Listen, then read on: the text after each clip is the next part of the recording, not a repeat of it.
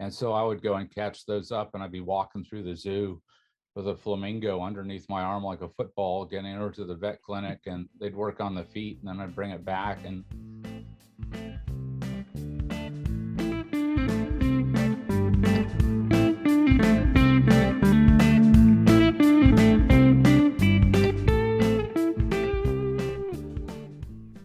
Hello, everyone, and welcome to another episode of Let's Talk Turtles. This is episode 8, and today, Tom and I are joined by Will Espenshade of Capodolo Farms, and we have a extensive and informational and wonderful conversation about what's going on at Capodolo Farms and get to know Will a little better. I've seen Will's name through Facebook and a lot of social media for the past several years, and it was finally nice to get to talk to him and kind of digitally meet him in this space. And I think you guys are really going to enjoy it as well. So kick back and enjoy the ride.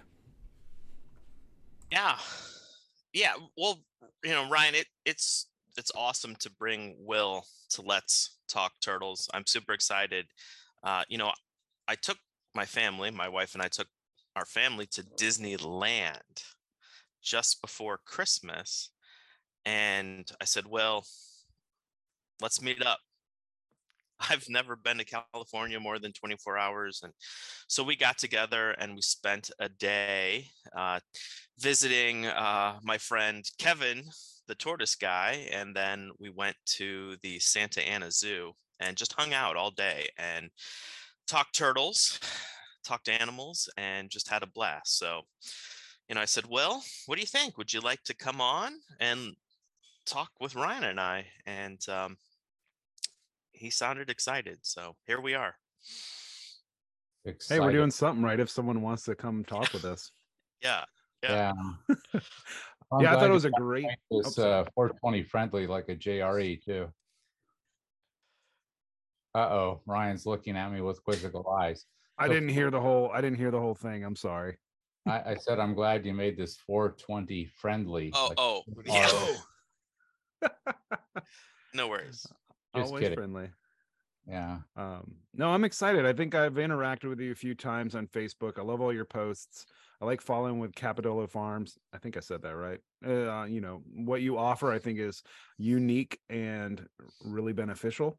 So I'm excited to get to meet you digitally, at least, and put a face to the name and get to know each other a little bit, because the turtle world is a pretty awesome, close knit world, and we should all get to know each other, especially people are doing good for the, for the hobby and for keeping turtles in general. Yeah.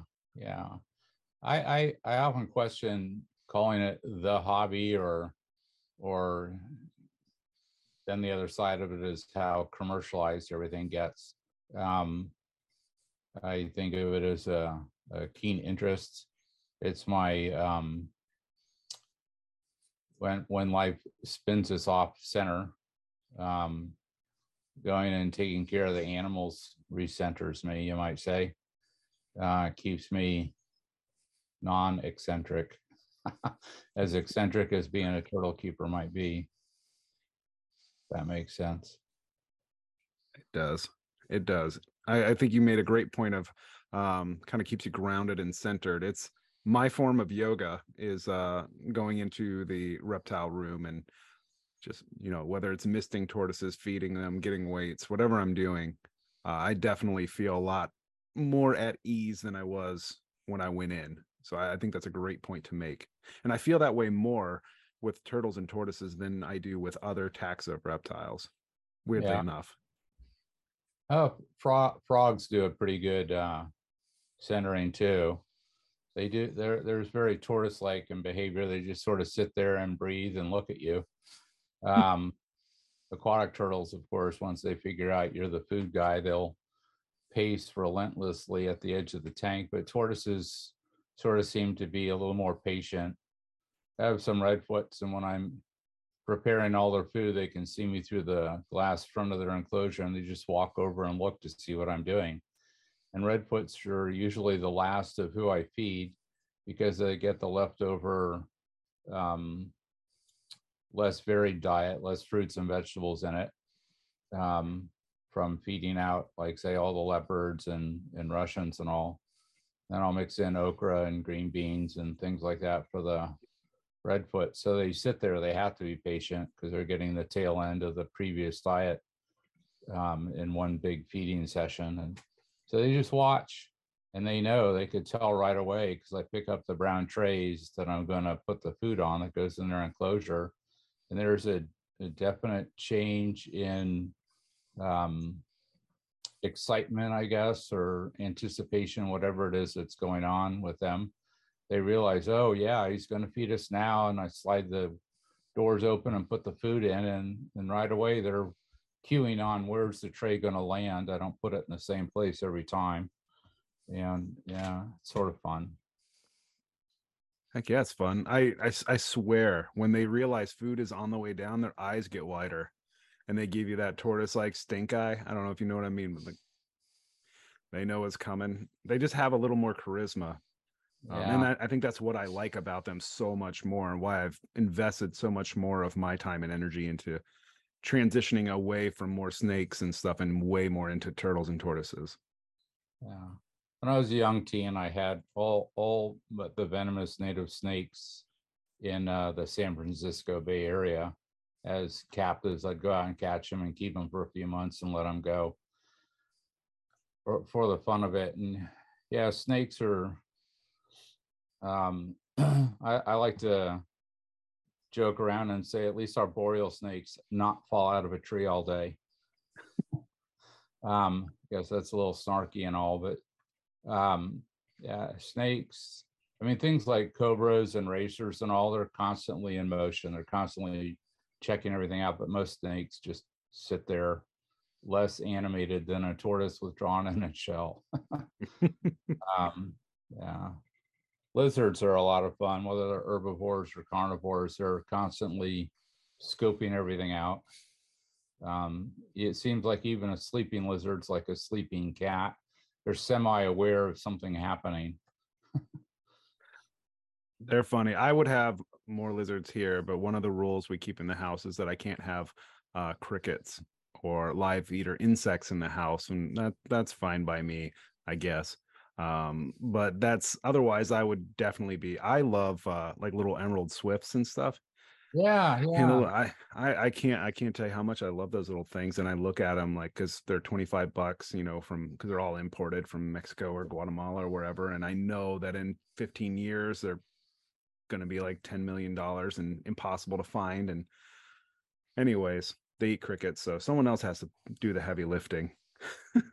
But so you mentioned growing up you would catch a lot of the venomous snakes in the San Francisco Bay Area and let them go a little Oh, bit. not non-venomous. Non-venomous, I'm sorry, I misheard you. So yes, so you would catch a lot of the non-venomous stuff, keep them for a little bit, let them go. When was it that you started keeping turtles? What do you remember a point in time when you're like, you know what, I like these guys a little better, I want to test them out? Well, starting and liking them better are two different points in time. That's I true. first had turtles when I was 4 or 5 years old.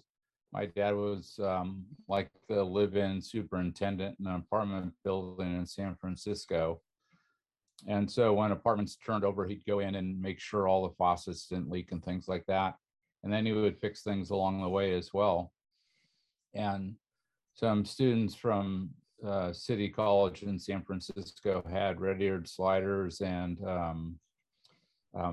reef turtles in one of those little kidney bean shaped pools. And they gave them to me. Um, I don't know how long they were in our house when they died. My mom disappeared the whole thing and distracted me with something else, I guess. But the memory of them is there. And then later on in my I don't know, like 8, 9, or 10, when I started catching all these things that included Western pond turtles. And I like the pond turtles the best of everything I caught and would let go. And at the time, my aunt and uncle had a pet shop in San Jose. So I worked for them for a summer, and my aunt paid me in turtles and tortoises, so to speak. And so I had a bunch of animals in my room. I actually bought a factory reject fiberglass bathtub sort of 2-person size, bigger than standard, but still not like a huge spa-like thing. And my grandpa helped me set that up in my bedroom with a filter and a ramp and a land area and all. And I had a turtle soup there. Any aquatic turtle ended up in there. Stink pots and western pond turtles, Malayan leaf turtles, some Pelusius. Um, and at that time, I became a member of the Bay Area Turtle and Tortoise Society. And so there was always surplus or rescue or whatever you call it. Anyways, animals available at every meeting. And once the bathtub was full, I started figuring out how to have tortoises, because water management wasn't a deal with tortoises like it is with aquatics. So I started having tortoises. I think the first tortoise I had was a California desert tortoise, and it lived in our backyard. And then I had a leopard tortoise and a few others. Then a little later, like, I don't know, 16, 17, 18, I dispersed all those animals, a lot of them, to people in the California Turtle and Tortoise Club and the Western Pond Turtles I let go in the local university pond. And went to school. My parents always sort of discounted the whole interest in reptiles as a phase I'll grow out of. But my grandfather and aunt fed my interest with talking about it with me and making it seem like it wasn't so abstract and fringe a thing. And of course, my aunt and uncle had a pet shop. So for my aunt to talk in those terms was, you might say, natural to her. When she was a little girl in the 50s, she bred anoles, or, the American chameleons, and had some kind of relationship with someone at Cal Academy of Sciences because of that. So my grandpa would always take me to the aquarium or Cal Academy of Sciences. It was more cellular at the time, so Steinhardt Aquarium was a piece of the California Academy of Sciences. I don't know how it's structured now, but at the time it seemed like there were a bunch of different science interests all held under one roof. So my focus was Steinhardt Aquarium. And we'd go out to the zoo, but it was always my grandfather pretty much taking me to these places or making the event memorable. And then, so after that, disbursement of animals from mid-teens and all, I went to Fresno State to try and make something of my education to that point.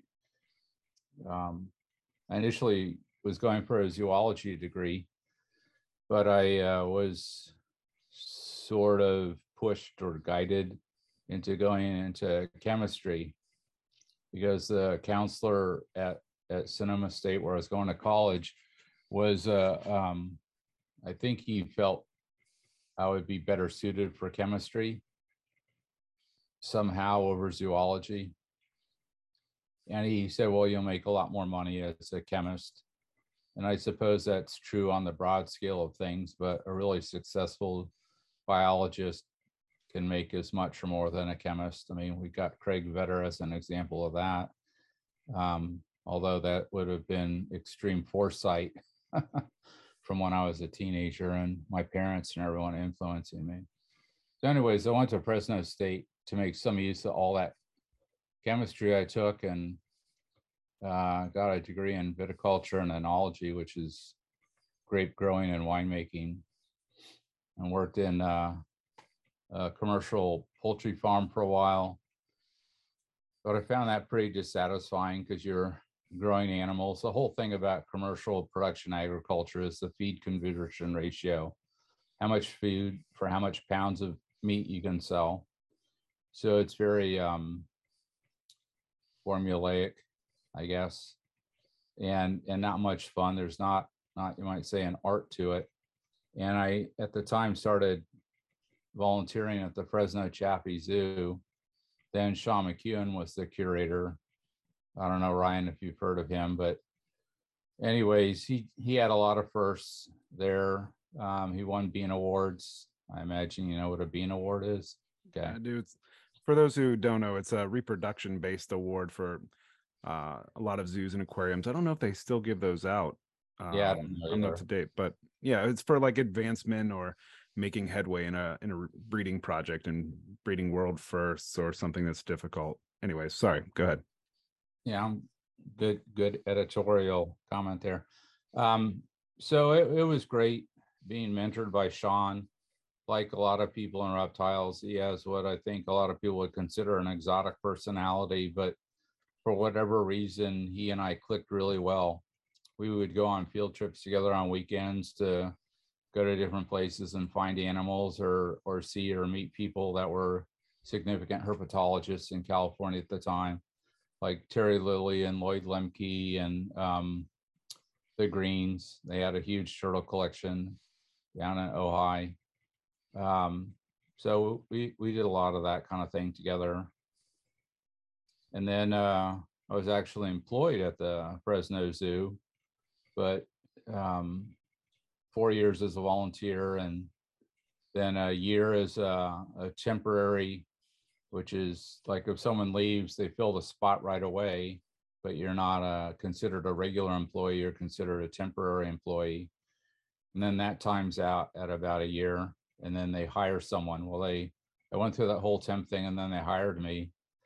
And then like 2 months later, they fired me for no reason. No reasons required in California. It's at will employment. I have always thought that's because the director wanted to hire someone that didn't rank as high in the ranking to be hired. And the system there is everyone's given a score after taking a written test and a verbal interview. And the verbal interview is conducted by curators or directors of 3 other zoos. So the Fresno Chappie Zoo director doesn't have any say. They have to pick the highest scoring person.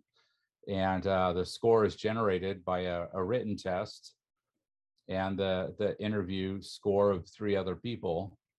And I scored highest by quite a bit. So I think what they did is they just waited till candidate 2, 3, 4, and 5 dropped out because they really wanted candidate 6. And once that was the next apparent person in the ranking, boom, I was kicked out. That's unfortunate. Well, What did you if you don't mind, can I ask what were you what was charged under your care while you were in Fresno for the time?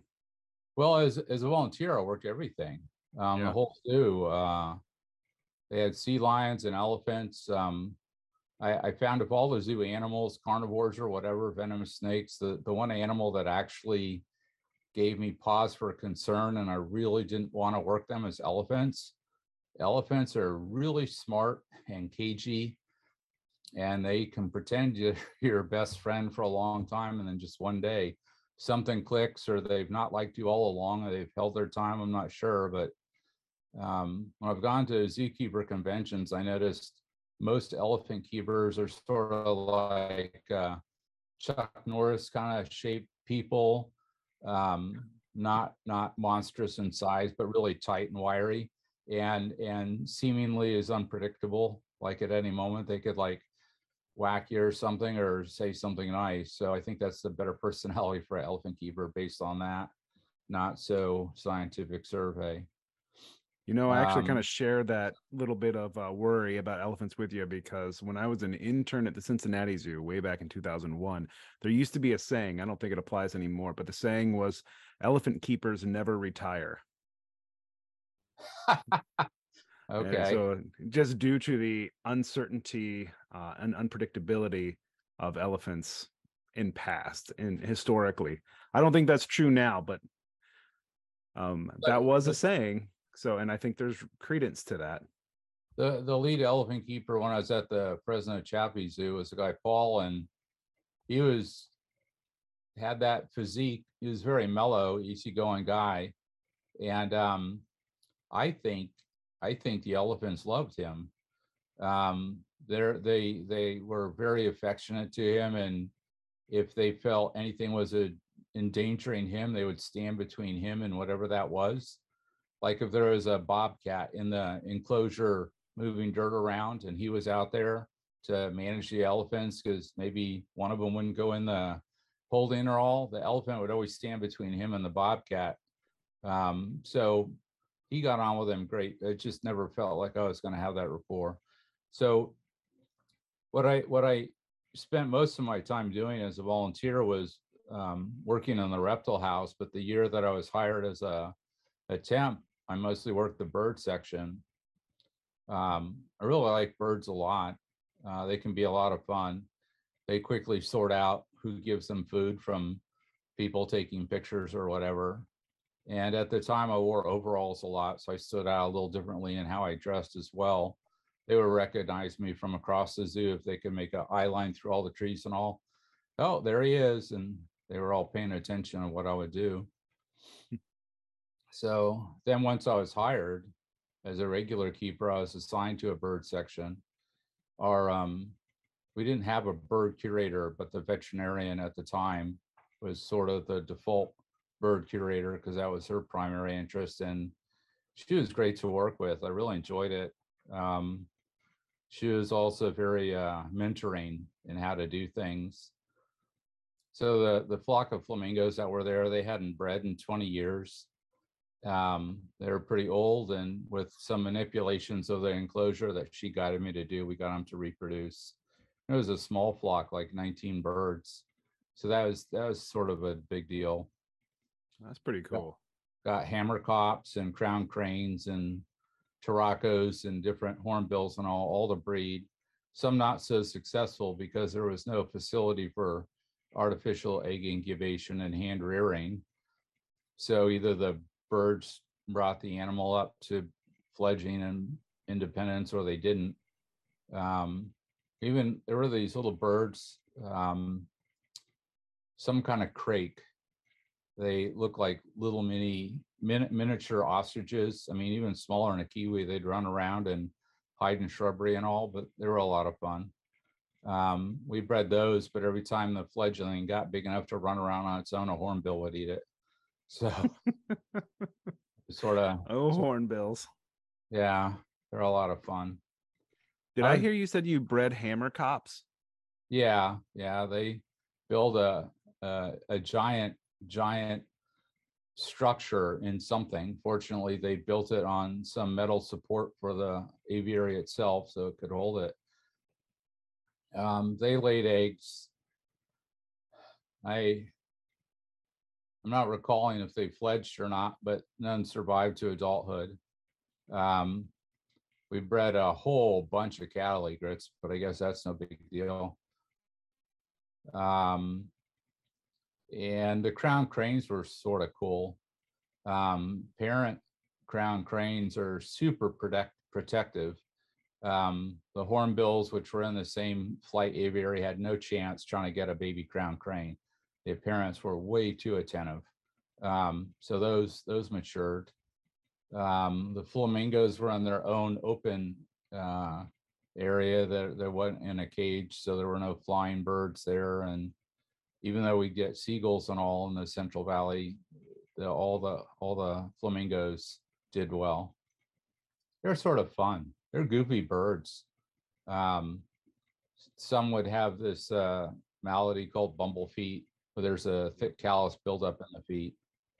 And so I would go and catch those up, and I'd be walking through the zoo with a flamingo underneath my arm like a football, getting over to the vet clinic, and they'd work on the feet, and then I'd bring it back. And it was always funny. Little kids would always spot that you're carrying an animal. Adults would just sort of look right past you like, oh, there's just a zookeeper walking by. But little kids always noticed you had something in your arms.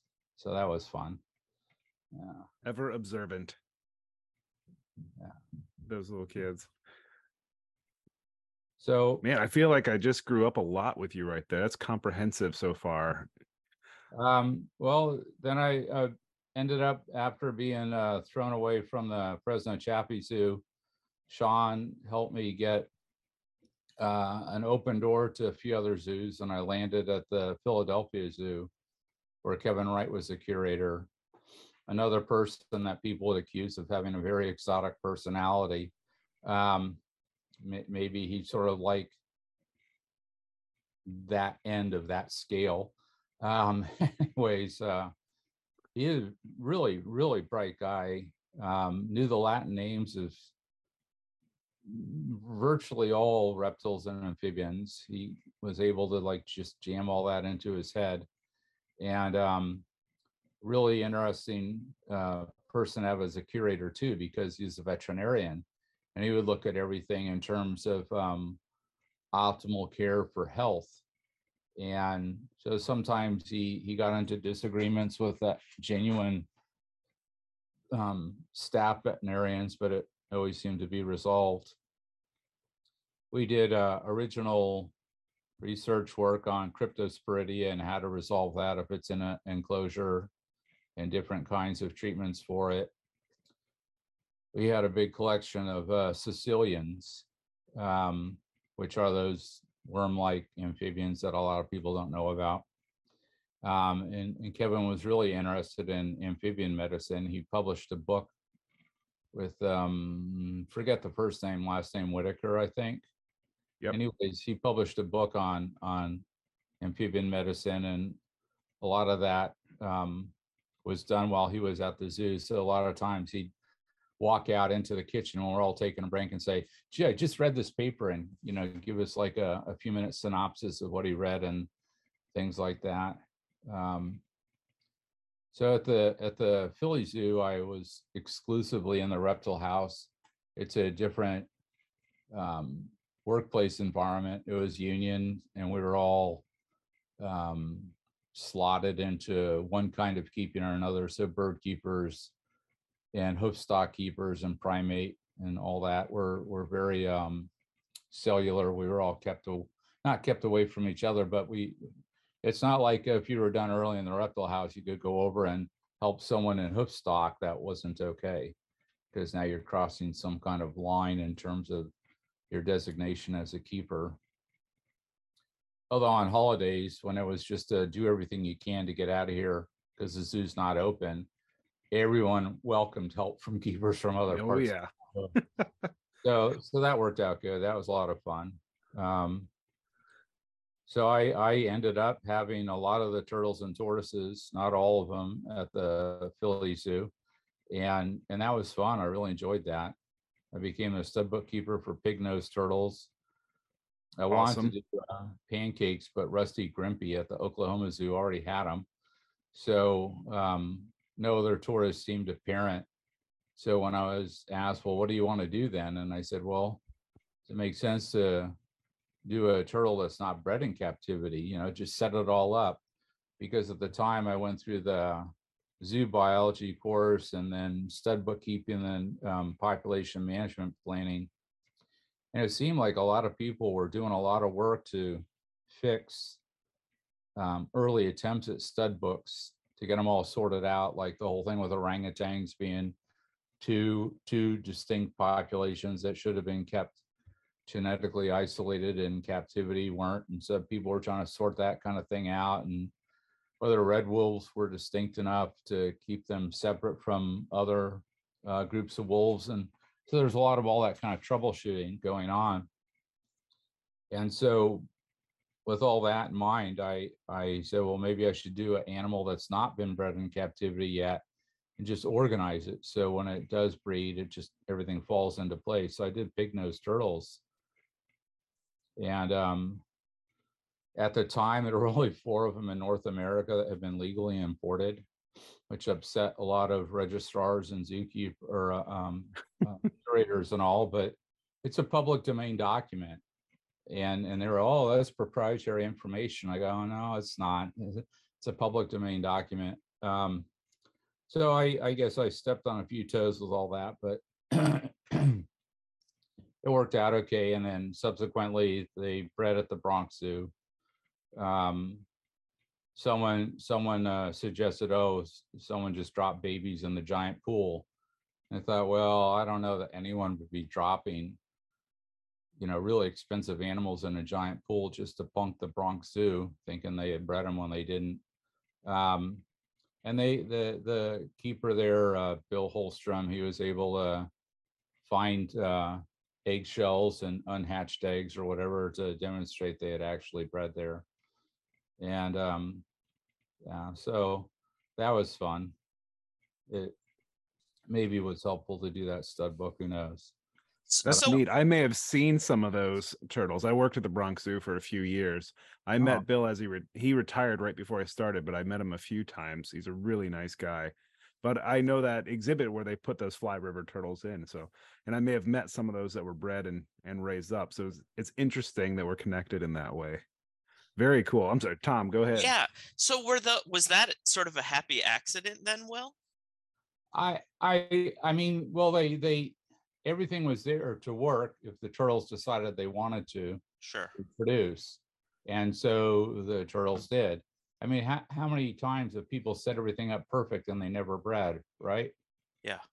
So I don't know that accident is there. Probably just a happy success that wasn't guaranteed. The zoo did not incubate the eggs. Were they I ground know hatched? they hatched in the enclosure. Cool. It's a fairly massive exhibit for them. Now, I don't think they still have those in there, but they have Indian Gharial in that exhibit now. It's in a place called Jungle World. Yeah, they did at the time too. Oh, then I missed them. When I was there, we didn't have any, and right after I left, Don Boyer got a whole bunch of new ones in, and so I never got a chance to work with Gharial. But yeah, it's a huge exhibit for those guys. When I was there, it was basically a bunch of gourami, like giant gourami fish, and Coreticellis just in there. We didn't breed them when I was there, but I could see how that would be conducive to giving them the option to breed if they felt like they could do it. Yeah, I keep thinking that might happen at the San Diego Zoo as well. They have pig nose in it's huge. I mean, it'd be a huge pool if it was in someone's backyard, let alone a zoo exhibit. A lot of water depth and underwater sand pits with the giant Pelekelli soft shells and a big beach and all. But I think the Coreticellis or pig nose, they need the eggs to submerge to initiate the break and diapause and hatch and come forward. So I don't know if they have a flooding beach at San Diego or how they might manage that, but it seems likely they could get them there too. Across my fingers, it's definitely a species I think would be beneficial to see more captive rearing and hatching. Yeah. I think Wayne Hill has a big setup for him too. One of his keepers, Joel, posts pictures a lot on Facebook of different setups they have, and they have a lot of turtles that most people don't keep because of their size or sort of onerous keeping requirements. So, anyways, blah blah blah. History. Then when I was at the Philly Zoo, I got fired from there too. I tend to step on toes, I guess, or manage from the bottom up. There's a couple of ways you could look at that. And I had already started going to Villanova to get a graduate degree in biology, and then I ended up in the biopharmaceutical industry because there the egos are completely different than at a zoo. And so a senior scientist has a PhD and just doesn't even care that you exist. So you couldn't possibly say something to offend them because their ego is so big. When they're in the room, nothing else fits, right? So, you know, that's sort of as much a compliment as it is sort of a scathing comment, because they're doing a lot of interesting, hard to figure out stuff. But my interest in zoo animals and all didn't affect me, and it certainly pays better than being a zookeeper. Pretty much any profession does. Well, many of them do. Yeah, it's not as well. It's when I moved to San Diego and try to get a job in biopharmas, I noticed the pay was significantly less. And I talked with a woman at a recruiting company, and she said, well, it's what they call the sunshine tax, because so many students go through San Diego State or UC San Diego, and they love living here so much, they'll take a lower wage just to stay here. So zoos have that effect. so many people will volunteer and work for free at a zoo that it drives the cost that a zoo is willing to pay a keeper down. So we need a lot more zoo fatalities to change that. And it's something that too many people will throw themselves at for free to make it a good job in terms of pay if that's your driver. So anyhow, I got the graduate degree at Villanova. That was an interesting place. Aaron Bauer is there, and he runs the graduate program for biology students. And if you're into geckos and you don't know who Aaron Bauer is, and you're not really into geckos, he's published more on geckos than anybody else at this point. And I would imagine I forget the name. Is at a Midwest university. Anyways, at one point he was the most published herpetologist in the world, followed closely by Edward Taylor, the guy that did all the work on Caecilians. I think Taylor still probably might have a record on the most new species defined or designated because, well, Caecilians, and he was the first guy that really dove into them. But anyways, Bauer, he's probably surpassed both those records at this point. He's described numerous geckos and published hundreds and hundreds of articles. His resumes like a New York City phone book back when there were phone books. I mean, one time he was introduced for a lecture by a professor at the university, and the I don't know, his workplace superior walked in and said, well, I don't think Aaron needs a lot of introduction. He threw down a stack of phone books and said, here's his resume, as a joke. And I think he's I forget what they call that, but someone donated a lot of money to the school to make sure that he's an endowed chair of the department or something. Anyways, he's a really great guy too, to actually take coursework from, and to have you be mentored by him and how to work your way through the graduate school system, which seems to be daunting everywhere. So that was a lot of fun. And in school, every class, right, any kind of option, I drilled down on, well, what's the tortoise version of this? So if it was a seminar class or general biology or even immunology or history of a disease and organism, no matter what class I took, there was always, I did the tortoise angle to such an extent that some teachers, right at like the first day of class, they'd pull me inside and say, you can't do a tortoise paper in this class. So, because they wanted me to do something different. So that was sort of fun. So I finished that at Villanova. And so Tom asked me something somewhere in my talking with him. So how did you come to designate yourself as a tortoise biologist? It says that on my Facebook or on my webpage or something. And I said, well, you can sort of call yourself anything you want. So that's what I decided to call myself. It's not like a credentialed title. But I do have a master's degree, and so not as significant in an academic sense as a doctorate, but certainly a lot more significant than a bachelor's. And I thought, what do I got to call myself? I really don't like that when people put trailing letters on their name, like, that becomes part of their identity. I know it's a lot of work to get a degree, and people are proud of that. And I guess in some professions, it's required that you designate yourself as MD or an attorney or whatever. But I thought tortoise biologist was good. And if I just put TB, everyone would say, well, what's TB? So tortoise biologist. So after Philadelphia Zoo, you went to Villanova, you got your master's, and you've been in biopharmaceuticals kind of since? Yeah. All right. And what parallels have you drawn from your work, if any, in biopharmaceutical to tortoise keeping, or is it just your job helps feed your passion, your hobby? Um, Parallels.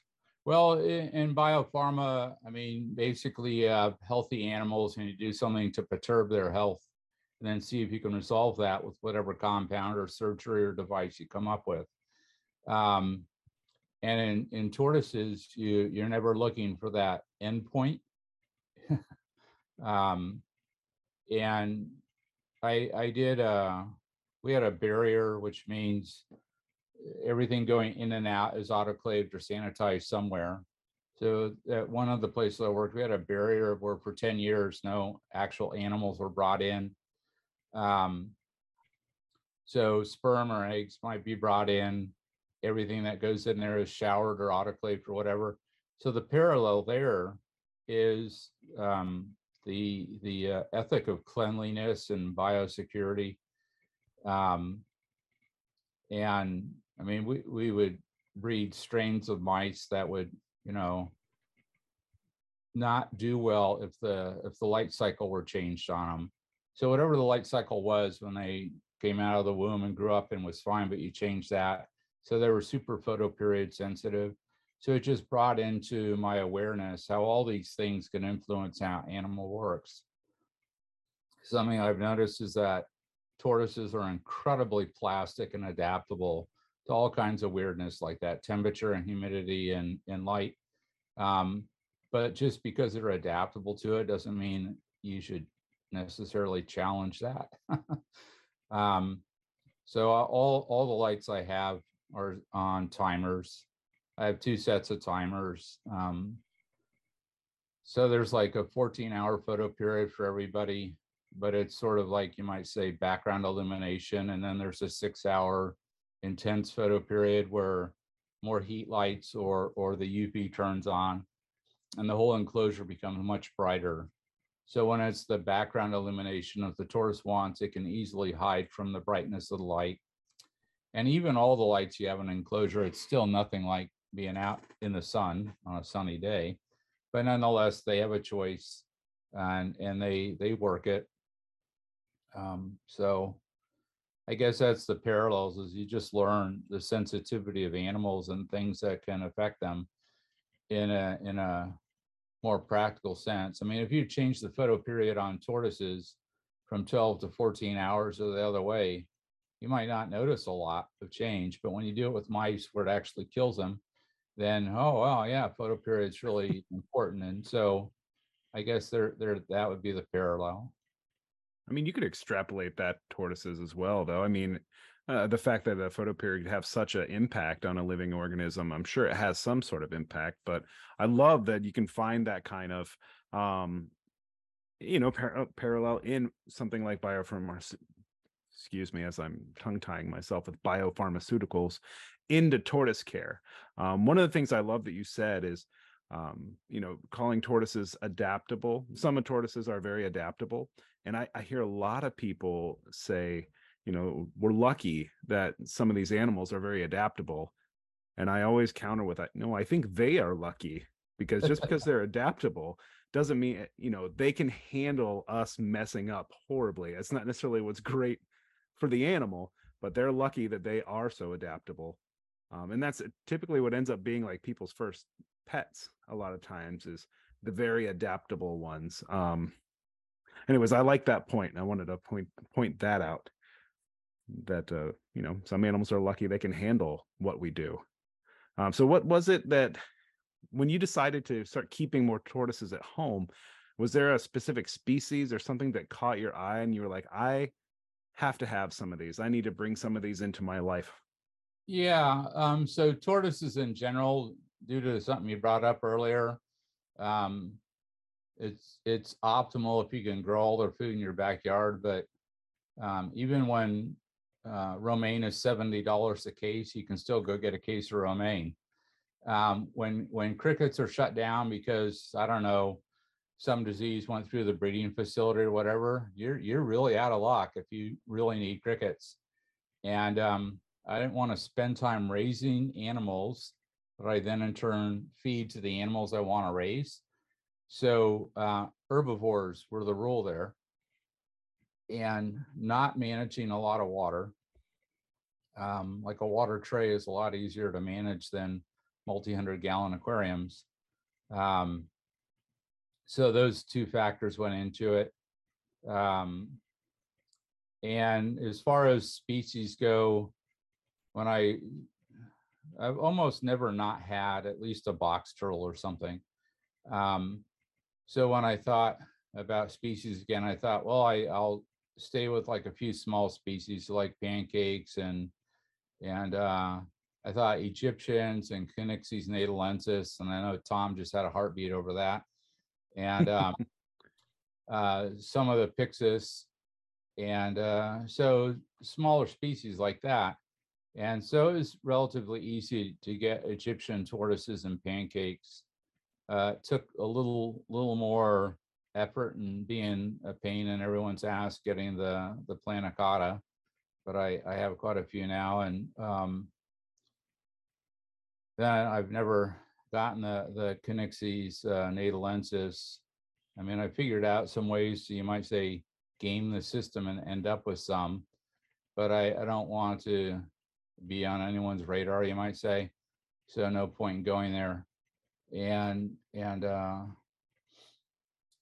yeah. So then when I moved to San Diego, back from the East Coast, getting back out to California, I met a couple people in the area that were into animals, and the first, I might say, really great opportunity was to get a big cohort of Horson's tortoises. Now they're sort of a lot bigger than, say, a pancake or an Egyptian, but I house them all individually and grown them up, and they're pretty robust species. They're pretty darn tough once established. And then I got some radiateds and redfoots, and I have some Minoria from when I lived in Fresno going back to 1990. I had some Minoria, and I left them with a friend in Fresno. When I moved back to San Diego, slowly that group has ended up with me down here in the San Diego area. So they're pretty darn big. Certainly not a indoor tortoise unless you have some kind of crazy big basement setup or something. So they're outdoors here. And then I don't know, I have a lot of different species now. Sometimes people say, how many tortoises do you have and what species? And I say, I don't really think about it. When I go out there and take care of them, I look in the enclosure, there's the tortoise looking back at me. I know what it's supposed to eat, clean the water. If there's eggs, put them in the incubator and go from there. And then in 2019, there was a pretty big, weird focus reshifting. A fellow gave me some Galapagos tortoises, and that's a whole different commitment. It's a big different commitment. I've been struggling for a couple of years trying to buy property down here, struggling because I've come to find that one profession that people ought to have a stronger distaste for than attorneys is realtors. I met a few realtors that are actual, genuine, hardcore class act good people, but most are people that sort of figured, I guess, gee, I just take this test and I can make $10,000 a month. And I don't know what the attraction is. One realtor I know pretty well referred to a lot of women realtors as bottle girls. It took me a long time to figure out what that was, but you know, like at a high-end restaurant where there's a woman that carries out a bottle of expensive champagne to your table and opens it for you, that's a bottle girl. Well, after they get tired of opening bottles of champagne, they become realtors. I mean, that's a really sort of scathing description, but I can see it. I met realtors that when they come to show a house, they're wearing a tiara. I mean, who almost said a bad word on the podcast, but like, who the frack wears a tiara to work, you know? So, I mean, like Princess Di, right? That makes sense. She's a princess. A red flag. Yeah, red flag. There you go. So anyways, there's a lot of, I mean, I've had rental real estate for a long time, so I figured, oh, this shouldn't be so big a deal to buy a farm, but farmland is a whole different ball game than like a fourplex or a single family home to buy as a rental. A lot of realtors are not prepared to deal with the eccentric desires of buying a piece of land to make a tourist farm. And also getting back to Capitola Farms, I want to produce or grow a lot of the things I sell. I only produce a couple things, and I have to be pretty careful about how they're marketed because of all the rules of producing animal foods, laws or regulations. So I figured out how to stay well inside the legal route. But for me to actually grow and dry and sell something, it needs to be a dedicated facility. It can't be something literally out of my backyard. So I've been looking for a piece of land big enough to do that. The driver with Capitola Farms is quality in terms of safety, not pesticide. That's why everything is repackaged organics, with a few exceptions. A lot of times you see it on Facebook and listservs. People will post a picture of a cucumber and say, "Is this safe?" And that's I genuinely sort of don't know what the person's driving at. Do they mean, is it safe nutritionally? Do they mean if it's conventional grown and not organic, is it safe? And a lot of people say, oh, they're not safe. And no one ever defined what safe means. I mean, a cucumber is a perfectly good thing to feed a tourist. It's just, is it organic or not? And how much of the diet is the cucumber? You take those two things into account, and yeah, cucumbers are perfectly safe. But it can't be 80% of the diet in conventional grown, because cucumbers usually have a high percentage of pesticide residue on them. So does kale and strawberries. There's a couple things that are high on the list of residue. So there's that. So this is sort of where I'm at now with the galops and all the other animals. I have a lot of animals that are all single housed, because I don't have a enclosure large enough to let males and females interact such that the males aren't going to stress the hell out of the female. So there's all, I call it a dance card. I'll introduce them together for a couple hours and listen to a blog or thumb through Facebook while they're encountering each other, and then separate them again. My tourist partner that lives up in Clovis, California, she has large outdoor enclosures, so that works well. So there's a bunch of animals up there as well. As for most of the reproduction of animals occurs where I end up selling babies at trade shows. But I bred redfoots here because redfoots are pretty mellow. Male redfoots don't tend to be destructive rapists. They're pretty gentle and mellow with female redfoots. And female redfoots seem to effectively be able to say no, not now, and the male abides by it. Pancakes are that way too. They're pretty mellow. So I've bred quite a few of those here in San Diego. I've bred the Minoria a couple times, but they're the only ones I have outside. Southern California, everybody plants palm trees because they're cool looking, but palm trees create palm fruit. And so Southern California as a whole, anywhere that there's irrigated backyards, there is a lot of rats. I mean, a lot of rats, because they eat the palm fruit. And I've had rats break into my garage where a lot of animals are and eat baby tortoises. That's really horrifying to come across. Oh my gosh. Better rat proofed my garage. I mean, I didn't really rat proof it in the first place. It never occurred to me. But once that happened, I went through and fill all these little voids that you would think, oh, nothing could get through there. But if you measure it and then look on Google, how small opening can a rat get through? You go, oh my God, a rat could get through there. So fill it full of chicken wire, and they don't get through that so well. So yeah, I'm sort of rambling now. I forget where we were. You asked what what focus of animals am I on? Tortoises. It's not that many species. No, I learned a long time ago. I never ask anybody how many tortoises they have. That's none of my business. All right. So It's like asking someone how many horses do they own. You don't ask that question. So.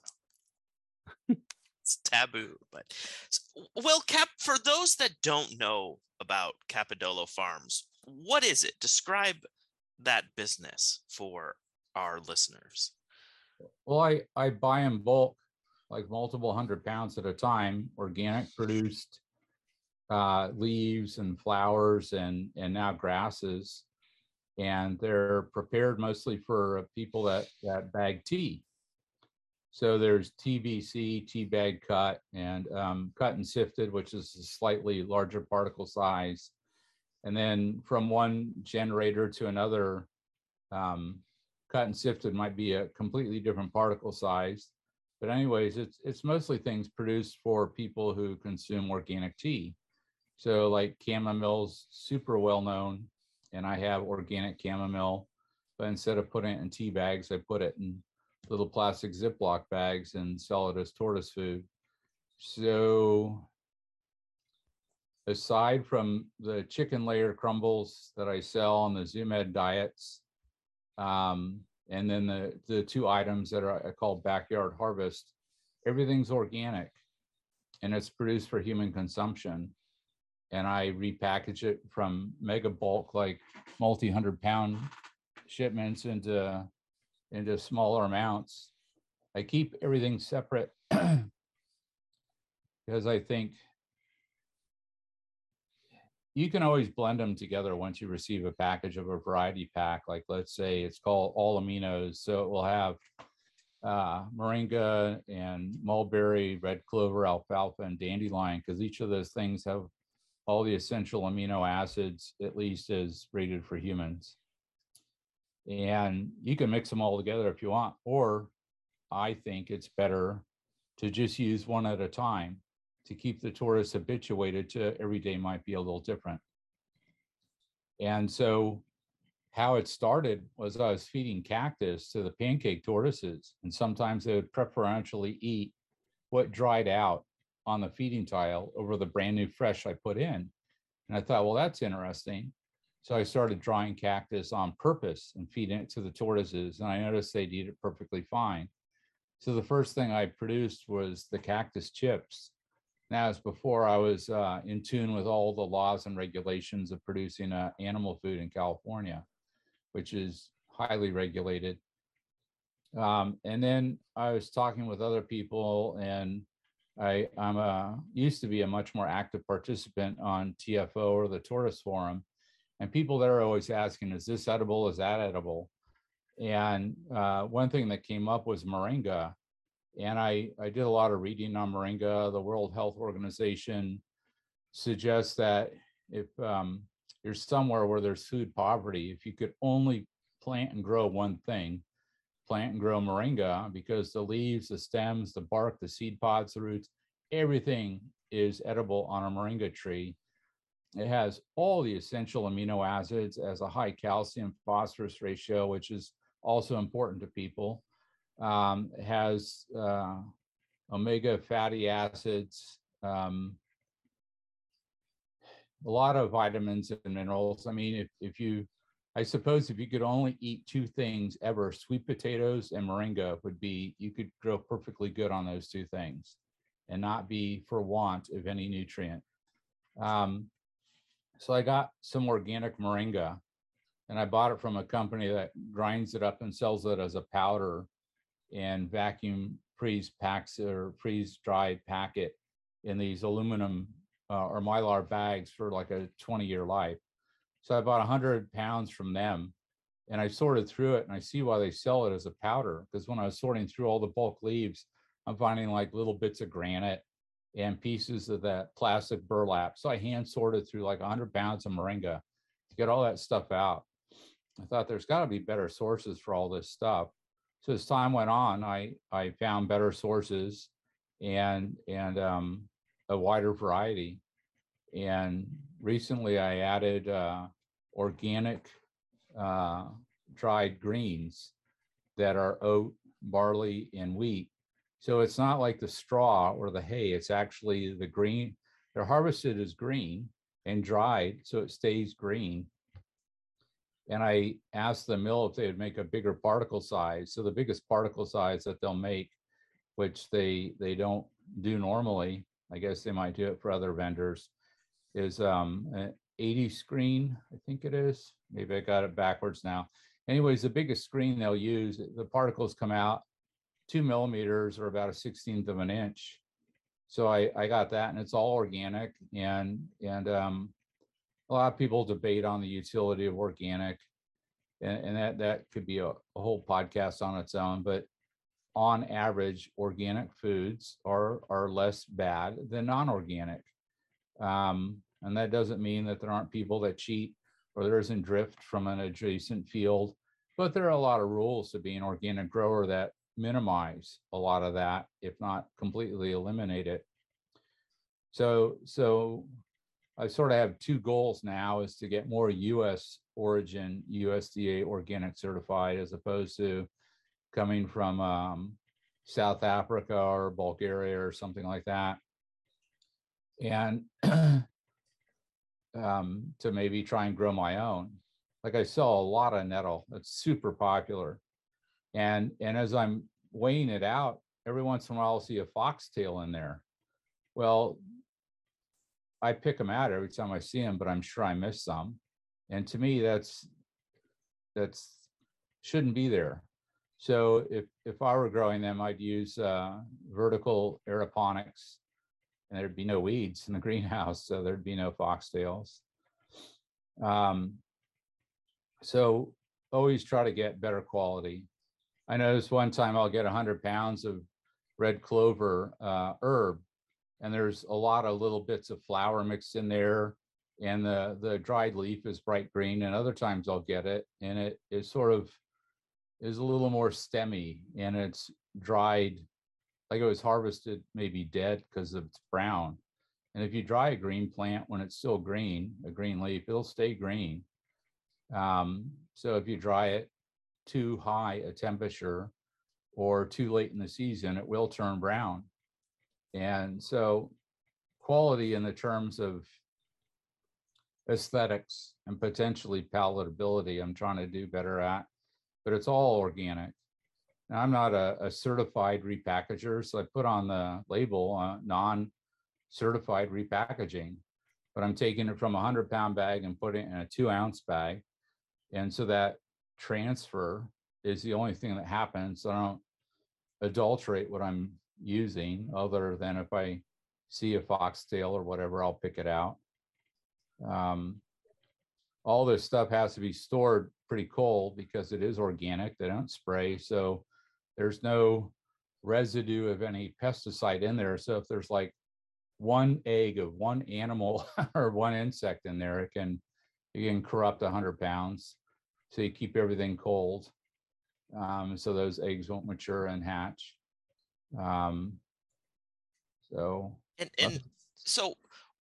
what's your stump speech for recommending what you produce for people that might just be feeding their tortoises salads every week? Well, it's variety. You want to add variety. All the dried herbs have been selected for having particular superfood attributes, because they're dried. When you add them to, say, romaine lettuce is the typical example, but it could be butter, red leaf, or green leaf, or even all the kales. All these dried things have they're more nutrient dense because of what I've selected, and because they're dry, I'm not shipping water weight. Because I separate everything out and I'm not selling a blend, you can change variety on a day-to-day basis or a week-to-week basis, so the animal doesn't become habituated to just eating this one thing. And then the fiber. So a lot of grocery store greens, even the more fibery ones, are still not so fiber dense. When you add these dry things, you really up the fiber, and fiber is super important for the microbiome in a tortoise. So I guess are you more than a sorry each, but So these are all of your products are freeze dried when you get them? No, they're not freeze dried. A lot are traditionally air dried. Air dried. So a freeze dried product in a sealed bag might last 20 plus years. Air dried in a sealed bag away from light, humidity, and all is easily 5 plus years. It's like spices you might have for cooking, and they say you don't store spices right near the stove, yet everybody does. So they're exposed to heat and light and all. All things like this are best stored in a cool, dry place away from light. And people sometimes, so I've been selling all these things, well, some of them since 2015. Um, a lot of products for at least 4 or 5 years now. And people say, "Oh, gee, I forgot this in the back of the cabinet, and it's a bag of nettle or alfalfa or whatever." And I say, "Well, smell it. If it doesn't smell funky, it's still good. And even if it may have lost some nutrient density because molecules will disassociate over time just sitting there, it still has all the fiber and it has a lot of the mineral nutrients as opposed to the vitamin nutrients. Although a lot of vitamin nutrients are still in there too. Vitamins being large, complicated molecules as opposed to element like calcium, which is an element. It's not going to break down. So it's still got all that, and it's good, and it keeps variety up there. Um, and I've seen in the wild tortoises preferentially eating dried, tasty bits of things alongside fresh. So an example of that in South Africa, there's a succulent-like plant that local people call tortoise food, and some Afrikaans word. So it's usually grows, well, it would grow everywhere if everything didn't eat it. But when I found it, it's usually at the base of some shrub because the shrub keeps large herbivores from sticking their face down in there and eating it because the shrub's all pokey. But the tortoise can walk in there and eat it. So a tortoise is in there sitting on the succulent, but they'll still eat the dry, dead flowers in preference over all that greenery, or at least alongside it, that fell off the shrub. So there's a little dry flower bud there. I don't remember the plant, but it looked like a chamomile flower. And the tortoises, and these were angulate tortoises, it was in there preferentially picking all these little dead flowers and not eating the succulent. And the succulent is known well enough for tortoises to eat it that it's called tortoise food, or tortoise wine, something like that. So the dry stuff is good. The choice I make when I select things are, can I get it in a appropriate quantity? There are some countries I won't buy things that are produced there because there's too much of a reputation of sketchiness. And when you talk with really big importers, like companies that bring in ocean freight containers full of things, they say, "Oh, we won't import from this country because there's too many times when we've done our own testing and it failed, even though it's USDA certified organic. There's still enough of a residue that we won't accept it." So there's a tricky thing that I've learned over the last year. So there's like minimally acceptable contamination. So say chemical XYZ, if it's 3 parts per million or greater, it can't be considered organic.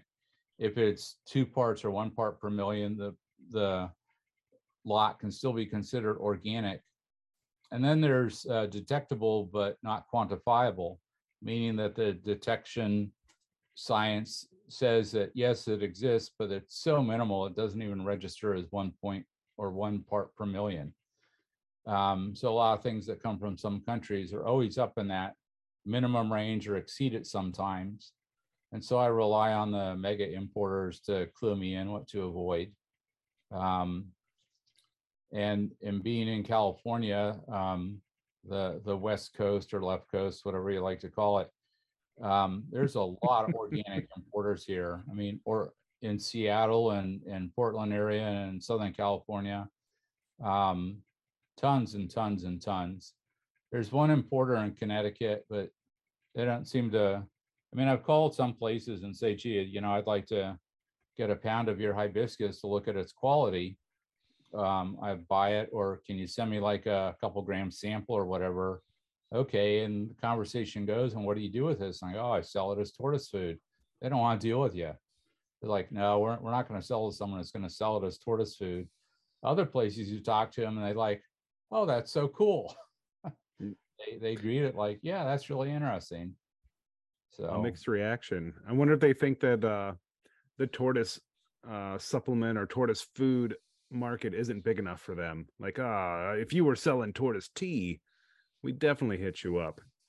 Well, I mean, there's a lot of boutique tea shops, and I'm sure I buy a whole lot more than they do. Yeah, I'm not saying that's reality, but I'm thinking of a perception of somebody of like, oh, I don't know. Because Yeah, I mean, all you're doing all the heavy lifting and the hard work to provide food availability for a lot of tortoises that people just don't want to, aren't going to have a hard time going through. And I think that what you're doing is great because I'm thinking of strictly like grassland or savanna species that we think, or we have this propensity to feed lots of grocery store greens that are just incredibly rich. And we feed those often when we should be looking at things like chamomile, hibiscus, mulberry. These tortoises have mostly evolved to eat basically a lot of nothing, like low nutrient, quality nutrient, but a lot of it. At least that's from my perspective. And I think that the products that you offer and the food that you offer for these tortoises should be included in a tortoise's diet. well, I would flip that. I would say grocery store greens are pretty low in nutrient density, and they're certainly low in fiber. The great thing about things like romaine is it's high water content. And as long as that's matched with a good amount of fiber, so that the tortoise doesn't become having diarrhea, um, then you're capturing as much of the nutrients out of the romaine as you can, because the food bolus spends more time in the digestive tract. If you eat a lot of romaine, everything just sort of goes ripping through, and so the digestive tract doesn't have good opportunity to grab everything. So if you feed something like romaine and then you add the moringa or mulberry or nettle, now that adds a lot of fiber. So now the tourist can actually mush all that up into a bolus of food and change its rate of passage through the digestive tract such that it can extract the moisture and all the nutrients. And the fiber is also important because the microbiome relies on the fiber. You hear all this stuff about probiotics and prebiotics for human diets because we eat too much soft, squishy food. So people do better with higher fiber diet. So probiotic is something that the microorganisms can actually consume. A prebiotic, let's see if I get this right. Prebiotic is something that's fibrous enough that there's a substrate for those microorganisms to live on. I mean, they're not just free swimming in the fluid of the food in your digestive tract. They have to be on something. They need a structure, a matrix, or a substrate to grow on. And so probiotic is fiber. Prebiotic. I'm getting those confused right now. Anyways, one of those is something for the organisms to live on. The others are things organisms consume. And there's a woman who did a study at Cal Poly San Luis Obispo where she was just looking at how fiber would affect gut retention time. And she serendipitously found out that the more diverse the fiber, the more resilient the microbiome is in the gut. And something I caution people on, if they been feeding a lot of romaine and just putting the vitamin mineral mix on it, that might be nutritionally complete. But if you start adding fiber, do it slowly. Don't just all of a sudden dump a bunch of fiber in the diet, or you're going to literally constipate the tortoise. ease it in a little bit at a time so the tortoise's microbiome can catch up and the gut can adjust. Um, I probably spend way too much time on Facebook, but people are always lamenting, oh, my 20-gram sulcata won't eat this dry, dead Timothy hay. That's what they say they're supposed to eat. Well, no baby tortoise hatches and say, gee, what's the dead stuff I can eat? Because hay is dead grass. They want to eat fresh things with high water content. And aside from that example I made with the angulate tortoises in South Africa, tortoises will preferentially eat things with water content over dry things. And so the stuff I have is dry, so I suggest mixing it with romaine so that you have the water content and the fiber. Romaine in and of itself is not a bad food. It's just missing some elements. And by element, I don't mean from the periodic table of elements. I mean nutrition elements, and number one is the fiber. So fiber in and of itself is not a nutrient, but it provides a matrix in the gut for nutrients to be better absorbed and managed by the tortoise. Well, I started using your products in 2019, right when I was ramping up my work with Hingebacks, and I really credit my success to your plants, really. I mean, I'm getting dozens and dozens of eggs from very few animals each year, and I really recommend learning more from Will. Go to his website, capadolafarms.com. Try these. They're amazing, and I love that you've put together the variety packs so that people can get a selection, and they don't have to choose from the 30 or more things that you offer. Well, I make it so you can if you want with a build your own. Yes, you can, but you don't have to, right? And I think when I first came to you, I saw people on Facebook, they didn't know what to choose, right? Because you had everything, but now you have the best of both worlds.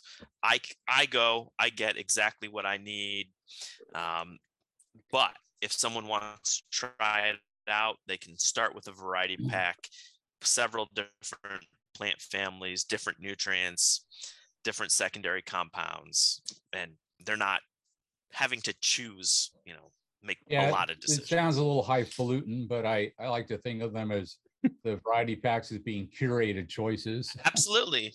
That's exactly what it is. I have some customers that will buy multiple pound bags of one item. Like they might buy 5 pounds of moringa, 5 pounds of mulberry, 2 pounds of hibiscus, 3 pounds of nettle. I mean, just pounds and pounds of everything. I'm shipping huge boxes of it to them like every other month. And I sort of have this fantasy in my mind. Wow, they must have like a huge tortoise collection.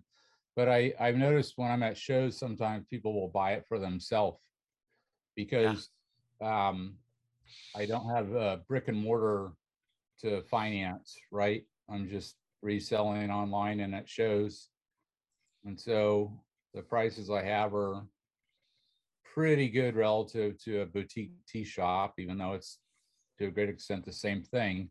I noticed some things, the initial price when you look on Amazon is better. And even if you have Prime, unless you meet the minimum purchase to go into free shipping, my price is better. Not everything, but most things. But to be able to go to one place and buy a variety pack, you can't do that on Amazon. And a marketing thing I did is I made sure that, I buy from wholesalers that you could go to, and you just pay the retail price, not the wholesale price. But if you were to buy 2 ounces each of 5 different things, none of the wholesalers I go to have all 5 of those things. So if you wanted to get, say, the 3-item variety pack, my price will still be better than your retail price at the wholesalers I go to. I'm okay with a little less margin to have that advantage. And this has all been organic, right? Organic from the start. Well, And aside from the cactus chips, yeah, I have you two didn't thoughts. set out to do this, right? It just Yeah. grew and grew and grew, really as a service to the tortoise community. Well, and also, I mean, I feed a lot of romaine. My backyard won't support all the tortoises I have. So I'll buy cases of romaine or escarole or green leaf and red leaf. And so yeah, bouncing around a little bit. When I was at the Philadelphia Zoo, we were a beta test site for the tortoise or the herbivore reptile diets from Walkabout Farms. Susan Donahue developed that. And so she came to the zoo and looked at what we were already feeding and said, gee, to make this diet more complete and nutritious, you add these herbs and these vitamin powders to your overall diet that you're already feeding, and your tortoises will do better. And we have prehensile tail skinks and iguanas and other herbivorous animals. We were early in breeding bearded dragons before they were like 80% of a reptile show. And we fed them on mostly a herbivorous diet. And so that was an influence on me to do all this. Thinking back to that, I even reached out to Susan Donahue and asked her if she might want to do her diets again. And she didn't want to do it. She's into other animal interests now. But I still talk with her about some of this stuff. And she definitely guided a lot of the idea of making these kinds of things more widely available. I think she called her diets quantum diets, produced by Walkabout Farms. She grew a lot of the ingredients herself. She didn't call them organic. So that's like I said before, a term that some people think is sort of green and left or whatever, and other people just accept it for what it is. But it makes a difference. It is a quality safety concern. So yeah, so I'm sort of copying a little bit of what Susan Donahue did in a sense, only she sold mixes to zoos specifically formulated to go with what the zoo already had in abundance that they were feeding. I'm suggesting that you as a tortoise keeper continue with what you're feeding, but add these things. Some people think it's a standalone food, like you're just going to sprinkle a bunch of dried mulberry in there and the tortoise will eat it and everything's fine. I think it still needs to be mixed with something fresh. Although a lot of the tortoises I have will eat all this stuff just dry by itself in a little haystack on a feeding plate. What I actually do, though, aside from challenging the tortoises if they'll eat it that way, is I mix it all in with greens. And I have like those square plastic jars that you could buy for storage, or if you buy a bulk Parmesan cheese or something, or the really big I think 36-ounce Zoo Med pellet diet, those big square jars. I have all those in a file cabinet in my garage right next to where I prepare food. And I have them all, they all have a lid except one. And so what I do is I open up the file drawers and I just take a half cup or a cup of whatever it is and sprinkle it in all the fresh greens. And then I move the open lid to the next one. So next day when I feed, I just go to the one with the open lid. So I cycle through everything. Mostly what I use is the moringa and the mulberry. Now I've been using a lot of the dried grasses I just started having. And by constantly using one item on a rotating schedule, tortoises are never picky. They just walk over the food plate and eat from one edge to the other. Of all the tortoises I have, the pickiest ones are the pancakes. They don't seem so keen on nettle. On nettle days, I know they're going to eat less. Other than that, no one seems to care. And redfoots and radiateds, to me, if you offered them a buffet, they would just start at one end and eat through to the other end. They're very indiscriminate. I don't know. Am I hitting your question or your comment, Tom? Absolutely. Um, so yeah, and then other packaged foods or commercial diets that sell the two Zoom Ed diets, and I make sure my price point's better than Amazon or Chewy.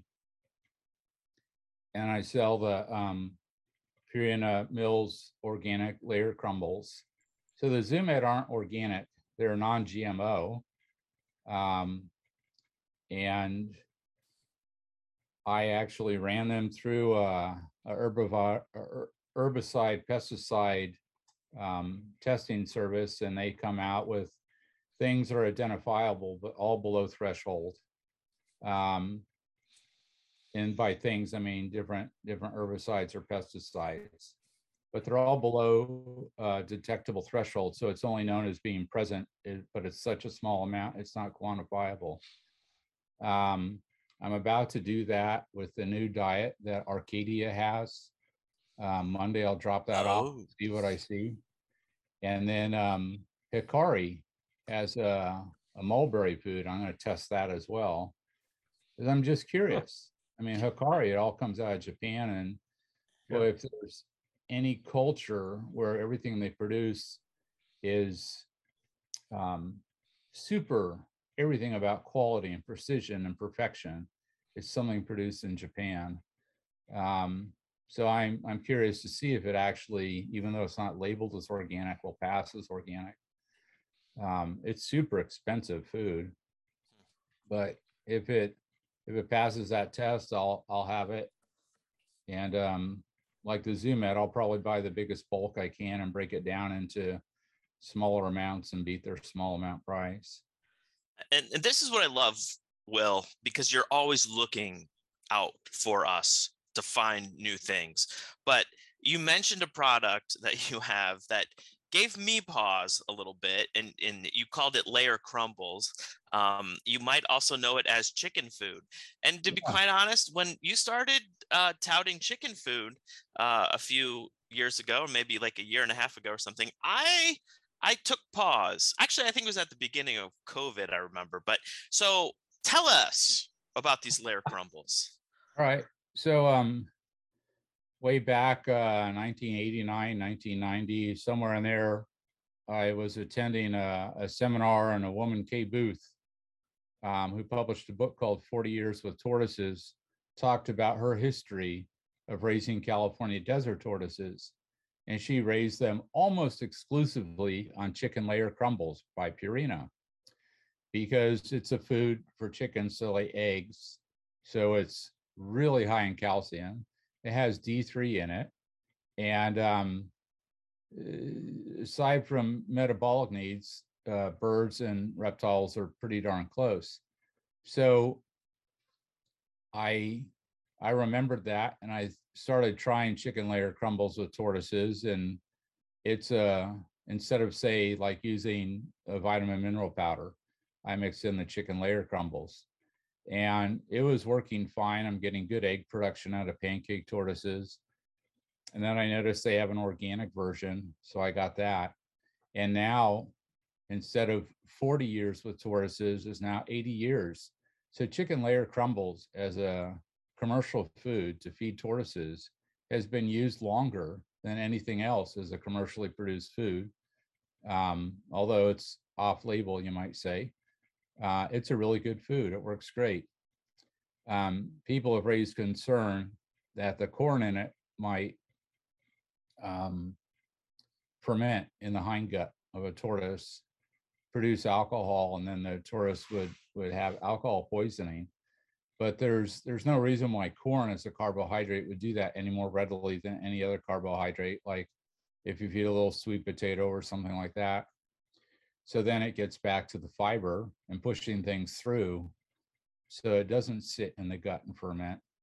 And so I caution on the bag with the chicken layer crumbles, make sure there's a high fiber component in the diet.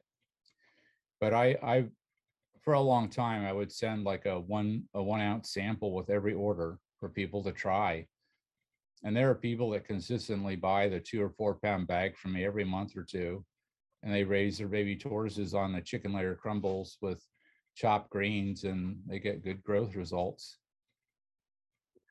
Tom, that was the exact question I wanted to ask Will, because we mentioned layer crumbles, and if you're not familiar with chickens, it can be very confusing. But Will, I remember reading your article on chicken layer crumbles several years. It might have been during the pandemic, like early mid 2020, and I happen to have chickens. I have 6 chickens, so I read that and I was curious. And we actually have organic layer crumble, like the 16%, I think, is what they typically sell. And I would throw a tiny, don't tell my wife, they're her chickens, but I would take a little handful and about once a month just mix it up with their greens.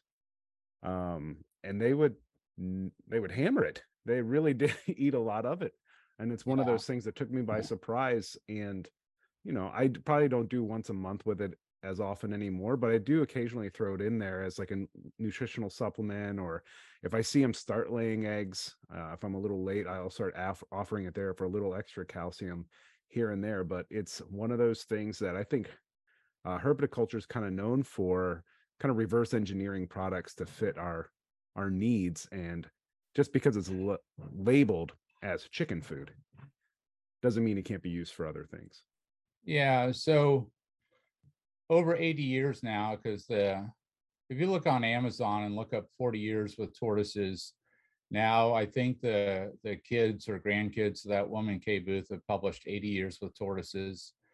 So that's easily going back to the 1940s. People were using chicken food for tortoises, so it's hardly cutting edge herpetoculture point of view. But yeah, thinking outside the box, you might say. Yeah, it works well. I use it a lot with all the forest species like the redfoots and the planicotta. Yeah, the yellowfoots are all up in the Central Valley, but the woman up there, her name's Yvonne. I call her my Tortoise wife. She's the primary moderator on Tortoise Forum. She uses it occasionally, and we even used it at the zoo for a little while, but that's before Susan Donahue was coming in with the quantum diets. And that was Susan's one comment, that it's not bad, but not enough fiber. So you can't over fiber too, like fresh neonates just out of the egg, their first few meals. I don't think fiber should be a concern if you're feeding fresh greens, because their guts and the muscles that squeeze food along the intestinal tract aren't that well developed. I don't start adding high fibrous things until they're 6 months old or so. Other than that, it seems to be too much for them. I have a tea bag cut of mulberry where the particle size is maybe millimeter squares. It's not dusty at all, and I'll add that to their diet. And now the new grasses I have, I've been using that, and it seems to work okay with fresh hatchlings.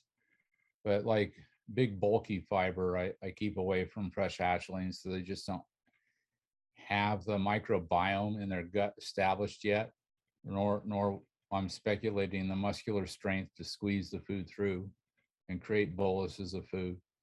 I mean, their diet's been egg yolk, right? So pretty liquidy, rich food. So it takes a while to transition, but after that, yeah, fiber is an important element of it, and that's something that chicken layer crumbles don't have, is high fiber. And you mentioned 16% protein, and people, oh, it's too much. Well, it's not supposed to be the whole diet. It's supposed to be part of the diet. And the old Missouri is 15% protein, so 1% more than that. And a lot of protein analysis is sort of false.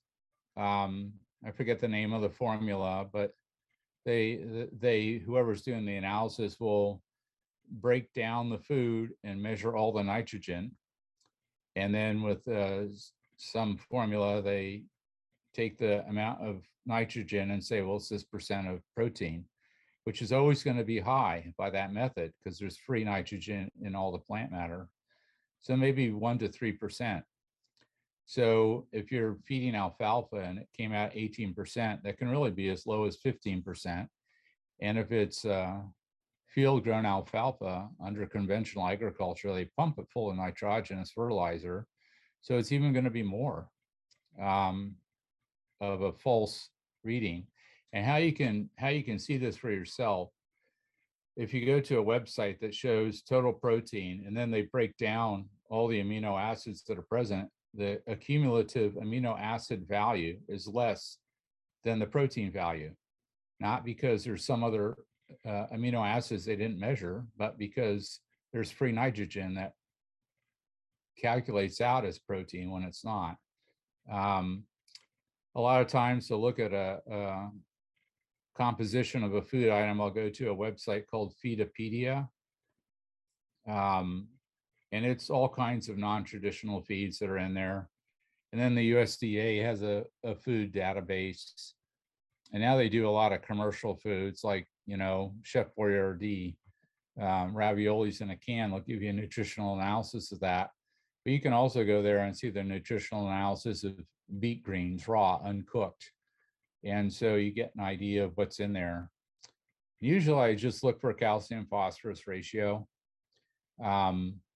And if that's good, usually everything else falls in line pretty well. Yeah. So I've done a couple talks at TTPG and one for Herpeton, which was a conference here in Southern California. And I've done the more school lesson type tortoise nutrition talk on a couple of blogs for Cal Turtle and Tortoise Society or Club. But there's a lot of simple ways that you can sort all this stuff out for yourself, but a lot of people don't want to take that time. So I guess that's Tom's point, is there's a lot of convenience with what I'm selling. Some of the variety packs are called Calcium Boost. Everything has a 10-to-1 calcium phosphorus ratio or higher. All aminos. There's another one I call Fiber Flow, where everything is really high in fiber. Now I have the tortoise grass, and I have a popular tortoise weeds, which is plantain, dandelion, and nettle. When I sell at shows, people walk up and they're sort of like overwhelmed with all this stuff on this table they've never seen before. And my niece comes and helps me now sell. She's picked up a lot of the selling points, you might say, and she's much better at engaging people and selling than I am. But when people want to know something more technical or more specific, I'll talk with them. And a lot of people really like the idea, even if they don't want to buy the product, they like the idea.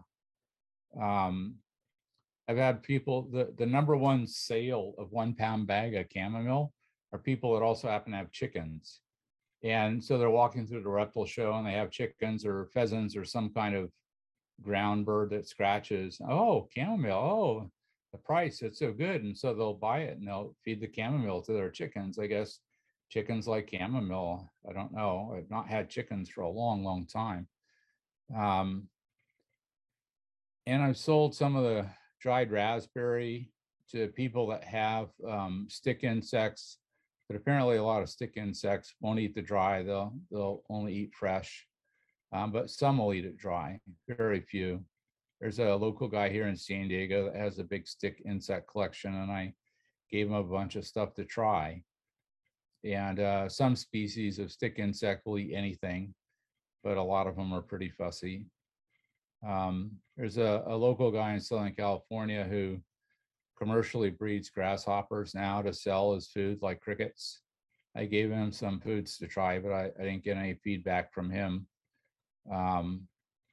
That's cool. At least he tried it, and maybe he tells people it's good or no good. I don't know.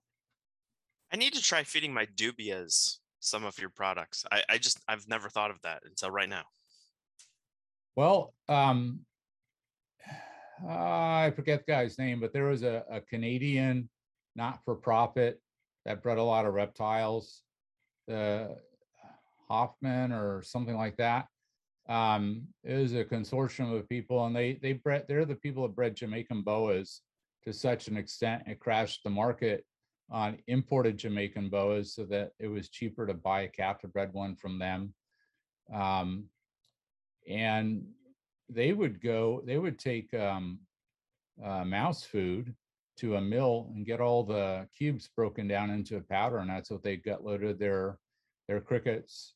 And that's when the Zoophobia worms were first becoming popular, and they raised all their crickets and Zoophobia worms on crushed mouse pellets. And I talked with that guy about using the chicken layer crumbles, and he said he tried it and it worked out good. Oh, that's 30 years ago, sort of a long time. Yeah, I would imagine a couple of people might be listening to this podcast that are under 30 years of age, that this all may seem like new, interesting stuff to, or boring because of my monotone, but I don't know. Always willing to engage people on this kind of a topic. I prefer email because I could take my time and think about what I'm saying, or a telephone call. When people text, it's always frustrating because I'm not like a teenage girl can whip my thumbs around on a little keyboard really fast. So it's like one finger punching out an answer. And so at least I can do 3 or 4 fingers at a time on a traditional keyboard. And of course, talking on a telephone's good too. I think you made some more great points about what you're selling with Capidola Farms is like, it's not just for tortoises. These are nutritionally great products that you can feed to dubia roaches, pheasants, chickens, and a variety of different things. So don't get pigeonholed and think that just because, or don't get pigeonholed into thinking it's just a tortoise product. It is an animal nutrition product with tortoises in mind, I would kind of say. Yeah. But I, so thinking outside the box. I've sold a lot to people that have uromastics, and mostly the flowers. And yeah, I gotten some feedback that there's too many little sticks in there. So like if you buy calendula flowers, sometimes there's the base of the flower that's a stem. And yeah, so technically I guess it's a stick, but I focus on that it's organic as opposed to it's all been cleaned and refined. I can put that stuff through an initial grind to break all that up to smaller particles that the lizard can tongue dart. Like I sell a lot of the whole rose petals to people with bearded dragons, because you can put a couple rose petals on your hand and bearded dragon will come over and tongue dart each rose petal. And it's sort of fun, sort of like when you feed a cricket to a chameleon. It's very interactive. And then there's a woman who breeds I forget what they are now, Delicatessima iguanas. She was buying a lot of things from me for a while, but she went a little more high end and she just buys fresh branches of mulberry shipped to her as opposed to a mulberry leaf. Wow. Also, yeah, well, it's significantly more expensive, I'm sure. It Uh, is. but her iguanas are all excellent looking, and she does well with them. I've also sold foods to people with prehensile tail skinks. There's a woman in Arizona that breeds sugar gliders and some kind of small rodent called a degu, if I'm saying that right. And she buys the flowers and feeds that to them. I primarily focus on tortoise keepers because I'm a tortoise keeper. When I bought large quantities from the companies that think it's cool, I'm selling it to tortoise keepers. They always say, well, have you considered like hamsters and gerbils and all those things? And now more and more you see, even Walmart has a in-store brand of mixed flowers and things for hamsters and gerbils and all. So the whole idea has definitely expanded. the first person I saw selling any kind of a blend or mix of stuff is Tyler Stewart from Tortoise Supply. And about a year later, Zoo Med came out with their salad toppers, but neither of those are labeled as organic, although they may contain organic ingredients. I don't know. But again, they're all blends and mixes. And my idea is to keep it all separate so that the day-to-day is a little different, to keep variety going. If you add the same blend every day, then you lose the concept of variety from day to day. And I think that's important as behavioral enrichment. If one day you put in rose flowers in the diet and it's all this red, definitely I see the star tortoises get a little more excited about that. And the spider tortoises, I see the rose in there, and they're, like you were saying earlier, Ryan, sometimes the facial expression seems to change, or their eyes bulge, or their throat pumping goes more. When I put rose petals in, the spider tortoises and the star tortoises seem a lot more engaged with the food that day. All the testudos seem to really go for the chamomile. And I mean, if you just sprinkle chamomile flowers on a feed tile, the testudo will come over and individually eat each little flower. Yeah, so they all seem to have different appeals, but they just use everything in that rotating schedule, like I mentioned, with all the 1 gallon jars in the file cabinet. Well, we're starting to run short on time here. It's been a while, but I do not want to end before we talk about the Galapagos Tortoise Alliance. I think you're a part of that. Yeah. Would you mind telling us a little bit about that? You told us earlier that you have some Galapagos tortoises, some galops. So I'm curious what that's like working with them and working with the Alliance. It's an evolving structure. So there's a fella who seems to be very private, so I'll not mention his name, who has more Galapagos tortoises than anyone else in the world outside of Ecuador. And he's been involved with lots of different animals,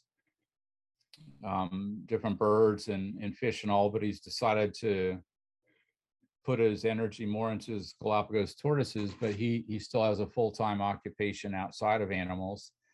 And he's trying to figure out how to segue what he's created into something bigger. And that's what the Galapagos Tortoise Alliance is. It started out as just the California Consortium, because he was feeding animals to us here in California, myself and a couple other people. And then I mean, you quickly fill the capacity with Galapagos tortoises if you look at them long term. So he's a little frustrated by the whole thing of not being able to get a captive bred wildlife permit, even though he's probably the most successful Galapagos tortoise breeder in the world, outside of the Galapagos Island. So he started figuring out a way to gift them to people, so he's in compliance with the law, but still not just like handing out money on a street corner, because a lot of people quickly want to monetize everything. So the Galapagos Tortoise Alliance is still a young entity that's growing in vision and capacity and capability. Its primary public presence now is when I do trade shows. My booth partner, Mark Wilson, is a lot more able to communicate the goals of the greater idea of the Galapagos Tortoise Alliance. And I guess the principle is to have true bred species in North America, because it's not like we're going to go to the Galapagos Islands and collect these or collect those. So there's been a lot of effort put into genotyping individuals and tracking them with pit tags and monitoring their growth and trying to keep true species true. I don't know if there's still a cloning advisory group in the AZA or not, because I've been out of it for a long time, but I guess because of the space commitment required for Galapagos tortoises, a lot of zoos are declining to breed, or they're not concerned with species specific. And I think that they've settled on just one or maybe two species, true species, as opposed to integrates. So the goal is to not breed or create integrates, but the driver is to create managed populations of specific species. And I forget which ones are which. I know we have a good, we meaning that's sort of pretty misrepresenting. The Galapagos Tortoise Alliance has true breeding, Porteri and microphies, and I think there's work on a couple other full species as well as all the integrates. And the technology required to sort out this species from that species has advanced a lot in the past 10 years.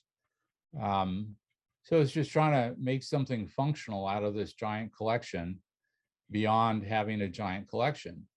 And so there's, I think, I don't know, we're now pretty tightly associated with Ashley at a zoo in Texas with the stud book. I don't know all the cross pollination between the private stud book that Mark manages and the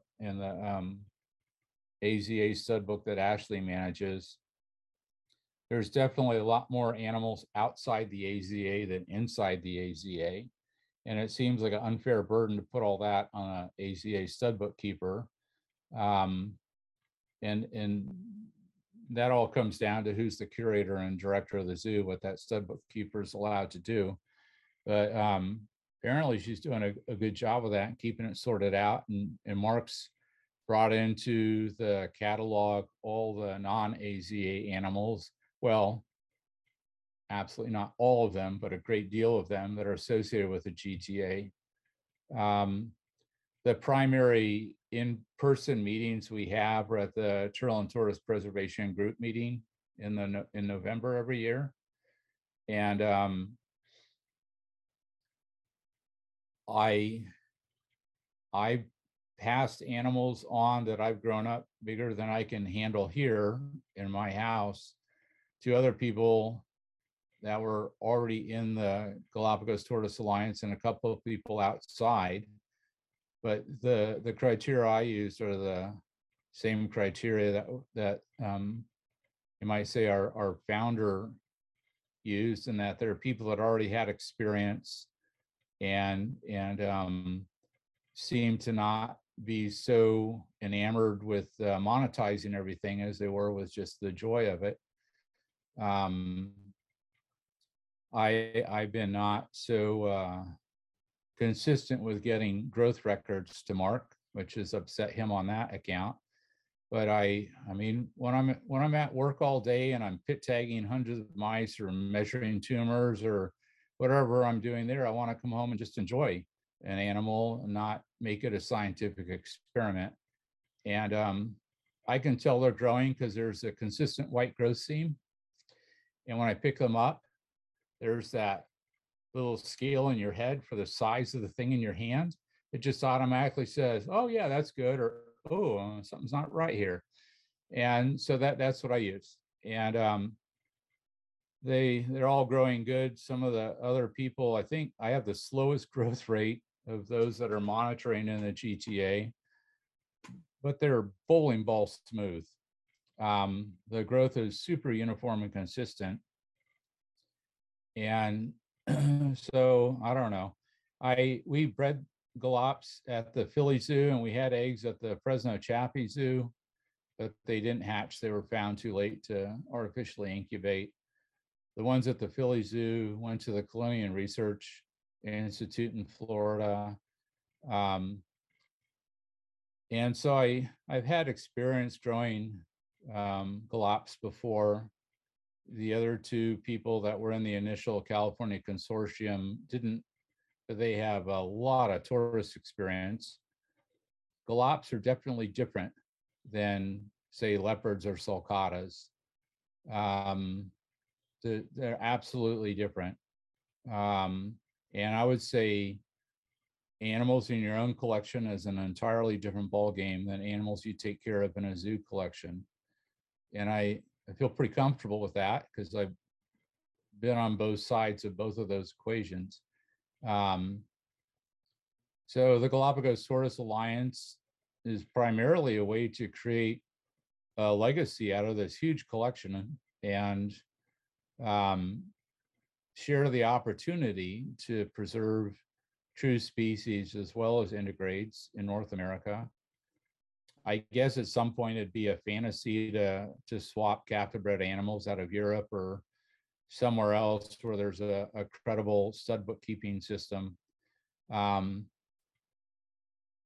I don't know that it would ever be possible to create enough credibility to work with the government of Ecuador. A couple of zoos have, but usually it's animals going back because they had a low gene pool there. I don't know. I absolutely don't know if any animals have come out of Ecuador, at least legally, in a long time. And for those that don't know, the Galapagos Islands are part of the country of Ecuador. Confused people with that before. So that's the deal. And so some of the people in the GTA have I don't know, hundreds, but definitely dozens and dozens of animals out of the primary source breeder. And in a lot of different parts of the country, mostly southern states where the climate's good to have them outside most of the time. I couldn't imagine having Galapagos tortoises in, say, Winnipeg or something like that in Canada, although a really dedicated facility could do it. It's just a lot more work than to have them outside in, say, Texas or Florida or Southern California or Arizona. I don't know the status of the affiliation, but I know Richard Fife is a beneficiary of some of the animals out of the GTA. And a few other people that I'll not mention. Richard Fife's very public about his collections. I don't feel like I'm crossing any boundary there. But a lot of people, these animals want to stay pretty private because, as we learned from Fife and his collection, it's a target. Some were stolen out of one of the zoos in Florida recently, Galapagos tortoises. Then there's this person I can't characterize as I choose to in a forum like this, but the guy at the zoo in one of the flyover states that was selling them through a pet shop in Henderson, Nevada. I mean, that kind of thing is so damaging because it sort of makes it look like everyone's just in it for the money. And one time on Facebook, someone said, if you could change one thing about herpetoculture, what would it be? And I said, demonetize it. I mean, if all ball pythons only sold for $100, there would be even more variety of ball pythons out there, because now the only reason someone's buying your ball python is because it is that much different. It's not because, oh, this is a $50,000 ball python. If there's some kind of artificial price cap on ball pythons at $100, the diversity of gene types and expressions would be more, not less. But I'm sure if anyone's into ball pythons, they probably just like are smashing their head into a wall over that comment. But if you think about it, how economics works, that's a true statement. So that is an incredibly interesting thing. I've never heard that before, and the more I'm thinking about it after you said it, I think that's such an interesting take to discuss. Demonetize reptiles. Excellent. Well, sorry, I think that's just an excellent point. I've never heard that in my life, but I like it. Well, that's something that zoos have done. I mean, back in the 70s, you know, gorillas were like $250,000 or 500,000, and there was all this idea that the Texas ranchers that have like a population of 200 rhinos or whatever, oh, they're going to get into gorillas now and monetize it, and maybe some of them are super ethical and keep good track of parentage and genealogy or pedigree and all, but I imagine a lot of them wouldn't. So what the AZA did, in part, of the decision was to demonetize the cost of animals when they transfer them from one institution to another. It's a transfer. There's no declaration of ownership. And there's another benefit of that now too. I talked with a zoo registrar lately. They said, yeah, if we just put on a breeding loan, we just have to announce it. We don't need captive bred wildlife permit because there's been no money exchange. It's not a commercialization. So it's actually the commercialization of some of these things that have caused a problem. And I get it. I mean, I sell the foods and I sell them for a profit. When I sell animals at shows and people complain about the price, I'll usually tell them, well, the cost of the animal is nothing compared to how much you're going to spend over the life of the animal to maintain it. So when people say, hey, what's a good tortoise to get into? I would say radiated tortoises. They're beautiful. They have that nice dome shape. They're super plastic. They can endure a wide range of husbandry situations and do pretty darn well. They look good and they're personable. You could scratch them on the neck like an Aldabra or a Galapagos. And they'll sit there and they'll stretch out for it and all. I mean, it's like the perfect pet tortoise, and they don't get ginormous, like a 30-pound radiated is pretty big. I mean, that's like huge. And oh, but they're so expensive. And I go, yeah, all over the lifetime of the tortoise, that expense is nothing. So yeah, to demonetize or sort of moderate the monetization of it all would be good. I mean, it's never going to happen because you'd have to be a draconian tortoise person to do that and just tell people these are the rules. I know it's not going to happen, but it's food for thought, and it's what this fellow in Florida has done. He's demonetized Galapagos tortoises, and so to me, it sort of makes it a little more good. There's some successful breeders of Galops in California, Rodriguez Colonians, and they're selling them. But I get the distinct impression, not based on a conversation, but just observation, they're very selective about who they sell the animals to without regard to the price. There's one show we did where to popularize the Galapagos Tourist Association, Mark made a one of those like retractable banners, and he has some t-shirts and a few other kitschy things to sell to generate a little funds and all. So I brought some Galapagos tortoises there, not for sale, but just to show so people could see a live Galapagos tortoise. Well, this one show, the rule was everything has to be for sale because it's during COVID and there's all these rules. And if it's not for sale, then it's like an exhibition and it requires a different kind of license, blah, blah, blah, blah, blah. Some infinitum about rules of being able to have a show during COVID. So I put a Galapagos tortoise in an enclosure, and it's around, I don't know, 5-6 inches. And I put a price of $18,000 on it because I didn't want to sell it. I had no intention of selling it. And there are people genuinely considering buying it. So, I mean, it seemed like they were more than just tire kickers. And so also we had some at another show, and before we open, a guy's walking by and he says, "Oh, what are those?" And they're in a little carry box. So they have an opaque lid, but you can see through the side. I said, "Oh, they're Galapagos tortoises."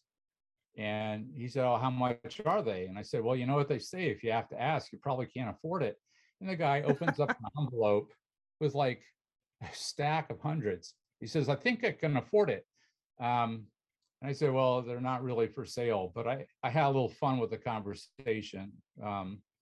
It upset my booth partner, Mark, because he thought I might actually sell it, but I wouldn't.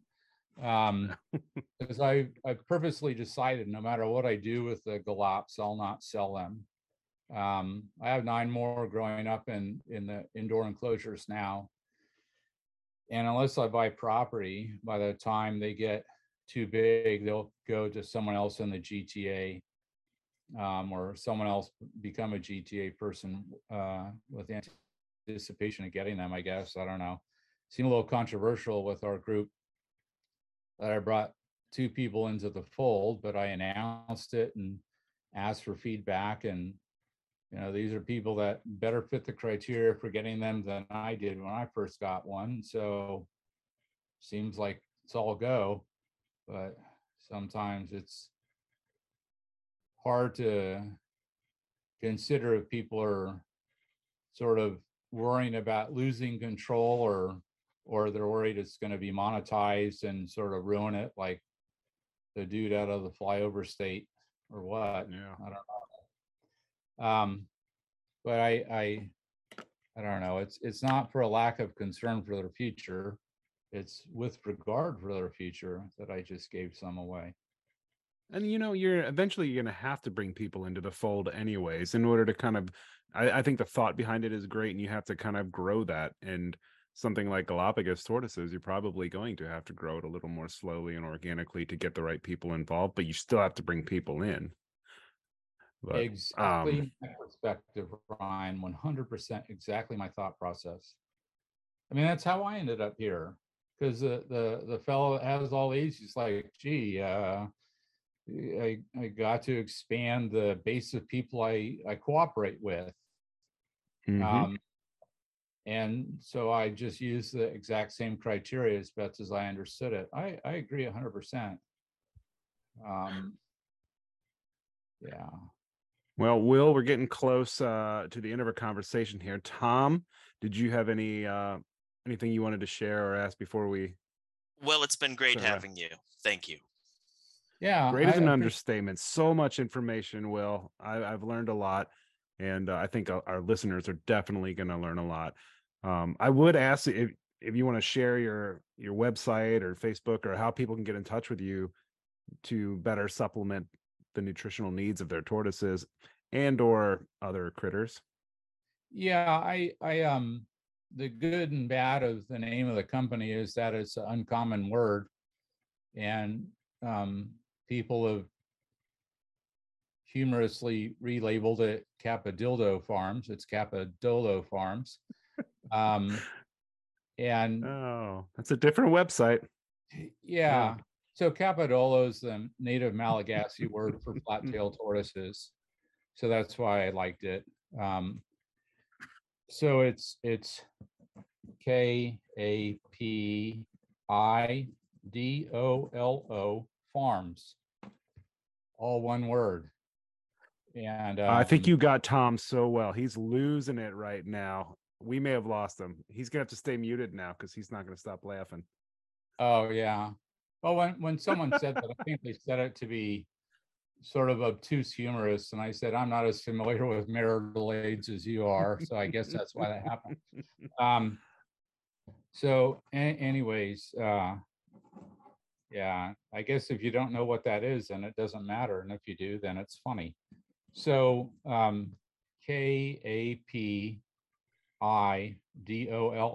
Capidolo, pretty phonetic. At least I pronounce it phonetically. That might not be the right way to say it.